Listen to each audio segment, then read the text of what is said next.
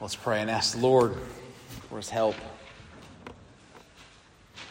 Oh God, we cry out to you and ask that you would be with us, that you would teach us, that you would make your word known to us, that through the reading and preaching of your word, that the Spirit would reveal Christ to us, and that our love for him might grow. Lord, we ask that you would do all of this for your glory. In Jesus' name, amen. Well, if you turn your Bibles to Acts chapter 23, we're continuing our series through Acts. I'll remind you as we're turning and y'all are getting to your places there in your Bibles and devices, that Acts is written to confirm that certainly the Lord Jesus Christ is building his church. We see that great truth. It's continuing even in the way in which the Lord sovereignly cares for and protects Paul. Again, we see that's part of him building his church. He has a job for Paul to do. He's told him. He's sending him that way, and he is directing his steps. Listen now. Hear God's word. Acts 23, starting in verse 12. When it was day, the Jews made a plot and bound themselves by an oath neither to eat nor drink till they had killed Paul. There were more than 40 who made this conspiracy. They went to the chief priests and elders and said, "We have strictly bound ourselves by an oath to taste no food till we have killed Paul. Now therefore you, along with the council, give notice to the tribune to bring him down to you, as though you were going to determine his case more exactly. And we are ready to kill him before he comes near." Now the son of Paul's sister heard of their ambush, so he went and entered the barracks and told Paul. Paul called one of the centurions and said, "Take this young man to the tribune, for he has something to tell him." So he took him and brought him to the tribune and said, "Paul, the prisoner, called me and asked me to bring this young man to you as he has something to say to you." The tribune took him by the hand and going aside asked him privately, "What is it that you have to tell me?" And he said, "The Jews have agreed to ask you to bring Paul down to the council tomorrow, as though they were going to inquire somewhat more closely about him. But do not be persuaded by them. For more than 40 of their men are lying in ambush for him, who have bound themselves by an oath neither to eat nor drink till they have killed him. And now they are ready, waiting for your consent." So the tribune dismissed the young man, charging him, "Tell no one that you have informed me of these things." And he called 2 of the centurions and said, "Get ready 200 soldiers with 70 horsemen and 200 spearmen to go as far as Caesarea at the 3rd hour of the night. Also provide mounts for Paul to ride and bring him safely to Felix the governor." And he wrote a letter to this effect: "Claudius Lysias, to his excellency the governor Felix, greetings. This man was seized by the Jews and was about to be killed by them when I came upon them with the soldiers and rescued him. Having learned that he was a Roman citizen and desiring to know the charge for which they were accusing him, I brought him down to their council. I found that he was being accused about questions of their law, but charged with nothing deserving death or imprisonment. And when it was disclosed to me that there would be a plot against the man, I sent him to you at once, ordering his accusers also to state before you what they have against him." So the soldiers, according to their instructions, took Paul and brought him by night to Antipatris, and on the next day they returned to the barracks, letting the horsemen go on with him. When they had come to Caesarea and delivered the letter to the governor, they presented Paul also before him. On reading the letter, he asked what province he was from, and when he learned that he was from Cilicia, he said, "I will give you a hearing when your accusers arrive." And he commanded him to be guarded in Herod's praetorium.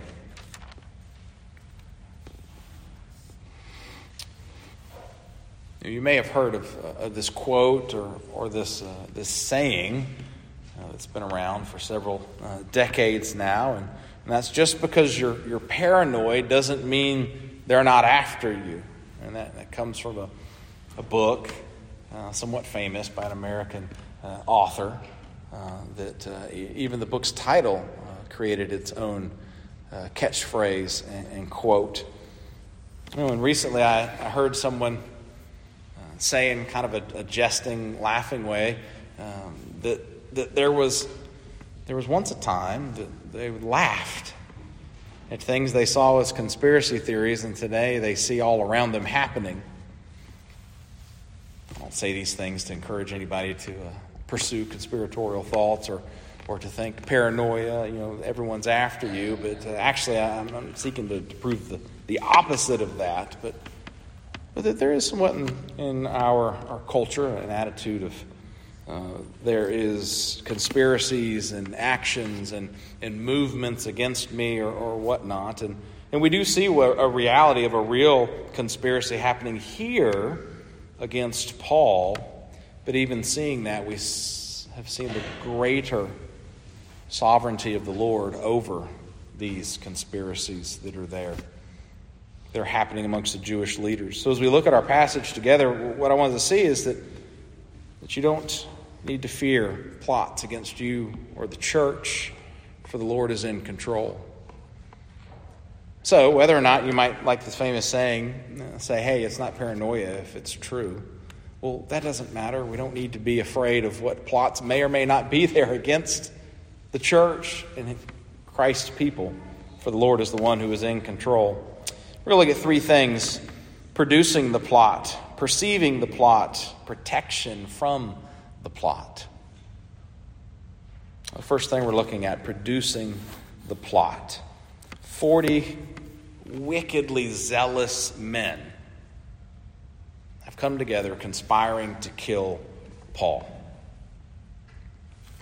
Now, sadly, we look at history and we see that there are those who seek to do violence and even kill in the name of God or gods or their deities or their philosophies that rule them in a religious sense. Sadly, we can even look at church history and see, particularly between Protestants and Roman Catholics, that there was much blood spilt against one another. We can look around today and we even see folks in the name of God or the gods or what they believe in seeking to kill those who don't follow along believing them or believing as they do.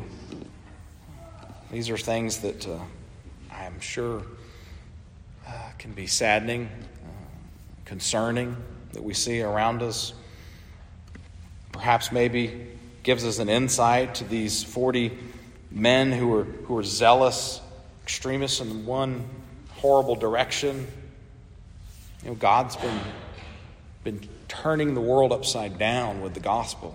We've been reading about that through Acts. We've seen that over the last several months. God's come in and he has brought a great movement of the Spirit in Jerusalem, saving many Jews, bringing them to full faith in their Messiah. The promises that had been made that the Lord had given to them, they're taking hold of these things. And those in power see it, and it is very upsetting to them. That's the reason why there's been so much opposition to Paul. The description was there, even in what we read, this attack against Paul, just being his presence in Jerusalem and preaching the gospel. So much so that you have these 40 men who take an oath to God, saying, I will not eat or drink until I help kill this enemy of yours. So I think it's safe to say they're very convicted and motivated. They believe this. They want to see Paul silenced. They do not want to see the gospel going forth any more. Perhaps it's hard to think about where someone's heart's got to be that they would feel a need that they must kill someone because they're proclaiming a gospel of repentance and faith in the Lord Jesus Christ. It's hard, I think, to grasp, and yet we see it throughout, sadly, history, people doing these very things, motivated, claiming the name of God to do great atrocities. think perhaps we even read this and we can look at these 40 men and think, man, I'm so thankful I'm not like those nut jobs, killing people over the gospel. And yet we're reminded, our Savior tells us that to hate someone is, in his eyes, is like murdering them. So we need to hold God's law up against and say, do we find ourselves hating others because of their false views? Do we find ourselves hating those who hate God when we're called to love them and to bring the gospel to them? I think we should be careful riding on too high a horse. We might not forget, but for the grace of God, there go I. And even allow it to encourage our praise and worship this morning for the salvation that we enjoy. Now, that's not to say that God hasn't called us to and told us about the reality of the spiritual war that's happening around us, but it's a spiritual war. We read in Ephesians the armor that God has given us, the offensive weapons we have is God's word in prayer. These are not physical, temporal things, but it is what He has called us to, not what we see here with these wicked men who are seeking to kill Paul for his beliefs. We are called to love our neighbors, even to love our enemies, and to bring the love of Christ and the gospel of Jesus to bear to them. So, as we read of these 40 assassins, as it were, let's all be clear. Let's make it clear. And that's never an okay thing. That we might say, for the name of Christ, we're going to go and kill these people. That's the exact, that is an attitude of Antichrist. The opposite of the message of the gospel. Not something that's acceptable. And yet we see these 40 men, they make this oath, and then they go to the chief priests and the Jewish religious leaders. They tell them of it.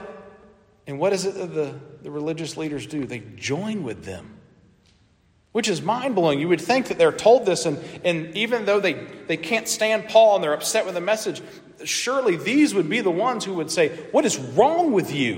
And they would rebuke these men strongly. They said, have you not read God's law? Do you not understand what you're doing?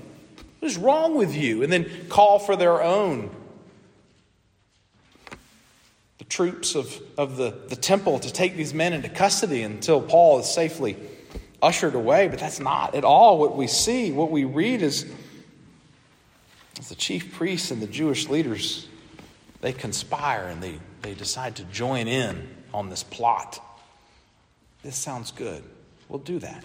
We'll call Paul down. You guys murder him dead. Like really dead. We really want him dead. You do your part. We'll do our part. They're high-fiving each other. They think, we got this figured out. We're going to get rid of this preacher who's so troublesome, bringing the gospel, preaching this Jesus Christ raised from the dead, the supposed Messiah that we've been told is here, calling us to repentance. The leaders, the ones who should know, we know these things. He's calling us to repentance and faith in this Jesus. Take this man out. Kill him. Get rid of him. So we see there is a conspiracy that's happening here, and yet I hope we're having Psalm 2 ringing in our ears even as we read this. And if not, listen now to Psalm 2 and may it ring in our ears. As we read what God wrote through the psalmist, why do the nations rage and the peoples plot in vain? The kings of the earth set themselves and the rulers take counsel together against the Lord and against his anointed, saying, let us burst their bonds apart and cast away their cords from us. What is it that these Jewish assassins and these Jewish leaders, what is it that they're doing here? They're conspiring not necessarily against Paul. Ultimately, they're conspiring against God. They want the gospel silenced. Their conspiracy is against the anointed one, the Lord Jesus Christ, the Messiah. They do not want to be constrained by the gospel. And then we continue in Psalm 2. This is the response that God gives. He who sits in the heavens laughs. The Lord holds them in derision. Then he will speak to them in his wrath and terrifying them in his fury, saying, As for me, I have set my king on Zion, my holy hill. I will tell of the decree. The Lord said to me, You are my son. Today I have begotten you. Ask of me, and I will make the nations your heritage and the ends of the earth your possession. You shall break them with a rod of iron and dash them in pieces like a potter's vessel. Now therefore, O kings, be wise, be warned, O rulers of the earth, serve the Lord with fear and rejoice with trembling. Kiss the Son, lest he be angry and you perish in the way, for his wrath is quickly kindled. Blessed are all who take refuge in him. What's Christ's response to this conspiracy? He sits and laughs at the feeble efforts of these men who think they're so powerful and wise and shrewd in their actions. Now again, you hear this, and one would have thought, surely, the religious leaders of Israel, the very ones who held the oracles of the faith, who had the Psalter memorized, that someone would have stood up and said, we might want to be careful. We might want to proceed with caution. I mean, we're talking about assassinating someone and all the context that's involved. But then step away from that. As I mentioned, the Lord does not call us to violence, because what silly, vapid, empty violence might we bring when the Lord is the one who is in control of all things? When you read these passages, when it is made clear that the King of Kings, ruler of all things, is the one who says, I will hold all people accountable, including the most powerful. It's good for us, dear saints, to take a step back and let our King do his work and do what he has told us to do. We look like little toddlers throwing temper tantrums, but God is the one who controls the very breath and the lungs of all of those who live, the beating of their heart. He is the one who has foreordained all of history. We can rest in him, even amongst the plots that may be happening or may not. It does not matter. We can sit in contentment that Christ is on his throne and he is ruling. And the Father has said, kiss the hand of the Son. Show him homage. And he has said that to all of those who sit in what is seen as earthly power. I hope reading God's response that he laughs is one that rebukes us when we sit in conspiracy with our flesh, the world, or even the lies of Satan that come our way, that as we sit and we listen and hear these lies and then we seek to conspire against God, might we be rebuked and reminded, and might we be encouraged. For it is the King of Kings who is sovereign over all things. And all what might be happening or might not be happening, not just in the worldly powers, but in the dark powers, the principalities, Satan, those who might seek to wield war against the church, we can rest in the fact that God is in control. Satan will bring no devastating blow against the church. We see throughout the scriptures, Job gives us a clear picture that God is in control. So producing the plot, and then we see perceiving the plot. Paul's nephew hears of the plot to kill Paul. We don't get much information here about Paul's nephew other than it's Paul's nephew. We don't get a picture here of whether the fact Paul's nephew is a Christian. He's a Jewish young man who's come to faith in the Messiah. We don't know if he's just a faithful Jewish man who heard a plot to kill his uncle, whom he loves and doesn't want to see it happen. He may have heard the plot and in hearing it realized this is not good. Perhaps maybe he likes his uncle, but he's more concerned about what's going to happen if this plot comes to pass. We don't know. We don't get that context. We just know that Paul's nephew shows up, the son of his sister, with this news that he's heard, that God sovereignly has allowed him to become aware of. This plot has been given, revealed to him, so he is aware of it, and he is able, by God's grace, to then act. And the Lord is using him. The seemingly unimportant young man who we know nothing about, we don't even get his name. And yet the Lord is using him as God is continuing to build his church, as God is continuing to fulfill his promises. Not that God couldn't do it without Paul, but that God has chosen to do it with Paul in this particular aspect. And his nephew was brought in and used by the Lord to further what's happening here. So children, think about the reality that sometimes it's the small, simple things, the areas of faithfulness to our King that you hold. It's yes, the big things, but sometimes it's the small things that seem so insignificant that others may never hear about. But it's your faithfulness in both big and little things that God is using. And we don't know how. That's the amazing thing.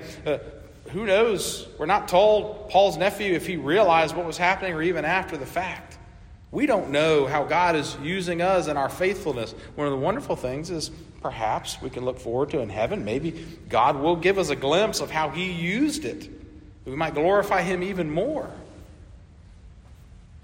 But we're called to faithfulness and duties, so let us do those things by God's grace. And so Paul's nephew, he comes, he tells Paul about what's happening. He gets taken to the tribune, and he relates to the tribune the plot. That's, hey, they're going to kill Paul. Don't fall for this. They're going to tell you, hey, come on, bring Paul down. We'd like to talk to him a little more. We'd like to continue this conversation. And he's saying, please don't listen to them, because they got 40 guys who are waiting. They took an oath to God. They're going to kill Paul. That's all that's on their mind. They're singing songs about how Paul and killing him is on their mind. That's the only thing on their mind. That's what it's all about. They're reassuring one another that we're doing the right thing, and that is it. That's their focus. Kill Paul or die. He's like, don't go. Don't take it there. Don't go. It's amazing that we get a glimpse here that the Roman soldiers, the centurion to start with, and then the tribune, Paul has made quite an impression upon them. One, this young man's able to come in. Paul tells the centurion what's going on, and the centurion actually listens. Like, he doesn't tell Paul, shut up, whatever. You're a prisoner. I don't care what you have to say, but he's actually listening. And then he takes it to the tribune. The tribune takes this young man, pulls him to the side. He's very concerned. What is it? Tell me. What do you have to tell me? What is it Paul wants me to know from you? Paul's made an impression. I think greater than that, though, we see God is working. We know in the scriptures, the Lord says, we've been reading through Exodus and we've seen what's been happening, and there's a constant reminder that God is the one hardening the heart of Pharaoh. But we also read in the scriptures that God is the one who turns the heart of Pharaoh like he turns a river. God is the one who turns the hearts of men, women, boys, and girls. So while Paul may have made a great impression here that we can assume, we also know without a doubt God is working overarching in the hearts of these Roman soldiers. He's turning these hearts that they might be receptive to hear and then to act and to move so that his greater purposes would come to pass. That the promise made to Paul by Jesus just the night before would happen. That the kingdom would continue to be built just as Christ has said it would. That glory would be given to the Lord. So God's given bravery to Paul's nephew to step forward. One can imagine if you're a young man and you hear that there's 40 guys who've taken an oath to kill someone and you're going to go reveal that, and you live in the same city they do. That's pretty courageous. Most folks might be scared to reveal such a plot. But he goes, and then he goes and tells it, and these Romans respond. The church and world needs Christians with wisdom and courage. We can see this, and it's a reminder of the importance. It's important that we be courageous. Not that we be fearless. We're going to live and have fear, but that we be courageous and step forward and do what's right. And trust God. He's going to take care of us. And whatever happens, God is in control. And we can rest in His goodness and His grace. It's important that we be confident in God. So we see producing the plot, perceiving the plot, and then protection from the plot. The Roman tribune moves quickly. He moves quickly to protect Paul, the Roman citizen. Even in the letter that he wrote that he sent off to the governor, he makes it very clear. He skips over the whole part about how he was about to whip illegally the Roman citizen, because that would be very bad for him. But he makes sure that the governor knows, hey, I saved Paul, the Roman citizen. These Jewish people were going to kill him. I came in. It was actually pretty amazing what I did. I came in and saved Paul, the Roman citizen. We got to protect our citizens. And then he tells them, of course, they got this disagreement going on amongst their law, this religious, this, that, and that. But I don't see any guilt in him. And I present him to you because they're trying to kill him, and we need to protect him. He's a Roman citizen. This is what we do. So he writes this letter. He sends a large force of soldiers immediately in the night to go. Now, part of that might be the fact that obviously just thinking with wisdom, if you got 40 guys committed to killing, you send an overwhelming force. You send a message to the religious leaders of Jerusalem. Hey, we're Rome, we're in control. You don't mess with us.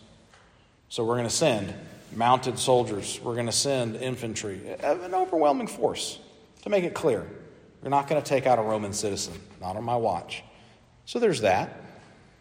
Of course, God is overworking in all of this. Paul is once again being preserved from those who are seeking at this point to take him out ahead of the appointed time that God has put for his life. They're protecting this Roman citizen. They have this large force that goes.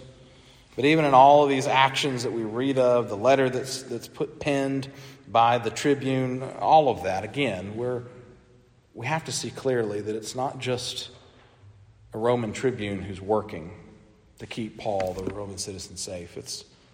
It's our Lord who is caring for a citizen of his kingdom, for one of his adopted children, for the apostle that he has called and he has set forth to work. It is ultimately the Lord who protects Paul. Again, remember, verse 23, backing up to where we were last Lord's Day in verse 11. The following night, the Lord stood by him and said, this is Jesus standing by Paul, take courage, for as you have testified to the facts about me in Jerusalem, so you must testify also in Rome. Jesus said, you witnessed me here. You're going to witness me in Rome, period. So Jesus made a promise. It's not based upon whether this tribune's going to act. God is moving. He controls the hearts, men, women, boys, girls. Paul's going to Rome, and that's what we're going to see. There's going to be more things that hit and would wipe out any, humanly speaking, would take out anyone else, and yet it's very clear Christ's promise is going to be fulfilled. He has told Paul, you're going to Rome. Paul is confident that Rome is where he will go. And even though God uses sinful men all throughout this to accomplish what he wants and to keep Paul safe, it is God ultimately who is working. Think about it. Throughout all history, all things that are happening, it's sinful people God is using to bring these things about.